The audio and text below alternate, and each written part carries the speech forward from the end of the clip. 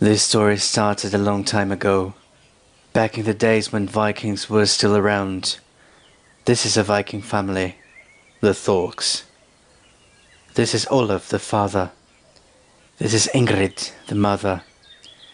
This is Eirik, the oldest child. He's only 12 years old here. This is Astrid, the youngest one. She's only 6 years old here. And this boy is Kaller, 9 years old. You might have noticed that Kaller looks different from everyone else in his family. All of them are really white and blonde. Kaller has dark hair, and his facial features are completely different from everybody else from his family.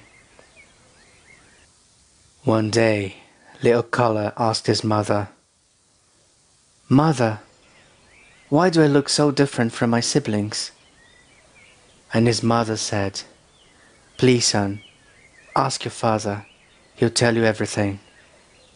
And so he went to his father and asked, "Father, why do I look so different from my brother and my sister? So different from you and Mom, and I'm even different from everyone else in the village."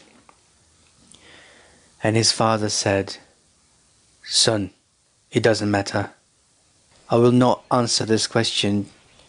Just bear in mind one thing. You are my son, and therefore you are a true Viking. Stop thinking about things that won't lead you anywhere." Kaller wasn't satisfied with that answer, but he just went outside in order to chop firewood, which was one of his chores. Kaller had many different duties. He had to chop wood, clean the barn and the whole yard, do the dishes and take care of his little sister Astrid. Eirik, his older brother, had but one duty: accompany his dad everywhere he went. In the morning, Olaf taught Eirik to become a farmer by teaching him how to plant and harvest. In the afternoon, he taught Eirik how to fight like a fierce Viking, preparing him for future adventures. Kaller looked at them thinking, "I look different from them and I'm also treated differently. Why do I have to clean and do the house chores, whereas my brother goes out and learns the Viking arts? Am I even a Viking after all?" In the evening, Kaller walked up to his brother and asked him, "Eirik, do you know why I look so different from everyone else from this family?" Eirik said, "I do. I'll tell you, but please don't tell anyone I told you." Kaller said, Don't worry, I won't tell anyone." Eirik then said, "You're not really my brother. Your family was killed by Vikings who invaded your original country. You were the only one who survived the raid. And my father decided to bring you back home and raise you as his own son." Kaller was shocked, and then he asked, But did Dad kill my family too? My real family?" And Eirik said, No, he was against attacking your village. He was the only one who actually protected you." Kaller remained silent and didn't tell anyone what he had found out. One evening, Ingrid got really sick, and Olaf called his children and said, "Children, I need to take your mother to the healer who lives in the highest mountain to the north. The trip will take 2 days, and I have chores for each one of you. Eirik, you will take care of our horses and of our farm. You also need to practice 2 hours every day with the sword I gave you. Astrid, my little doll, you'll be in the house all the time with your brother Kaller. You will not leave the house for no reason at all.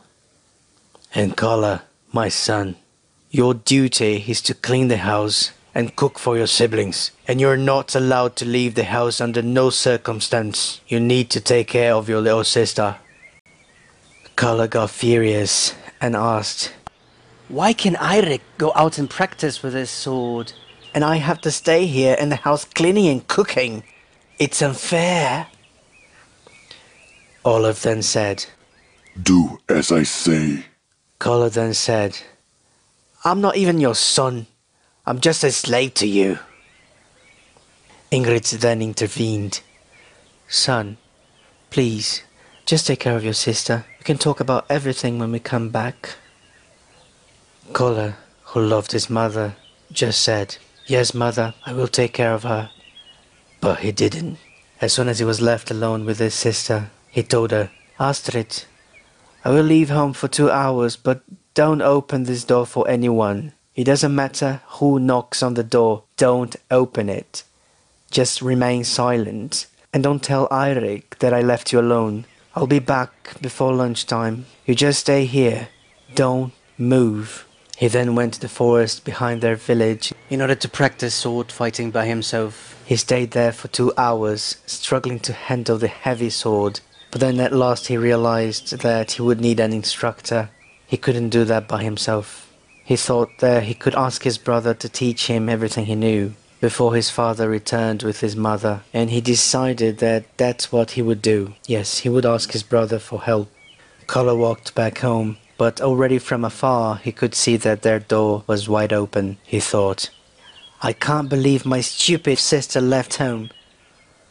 And he ran to his house and he couldn't find his little sister anywhere. He screamed, Astrid! Astrid! Where are you? He heard nothing. Nothing in the house. Nothing in the bedrooms. Nothing in the yard. He went back into the house and only then he noticed many large footprints all over the place. Oh, Odin! Someone kidnapped my little sister! If you want to know how this story continues, please watch the second episode.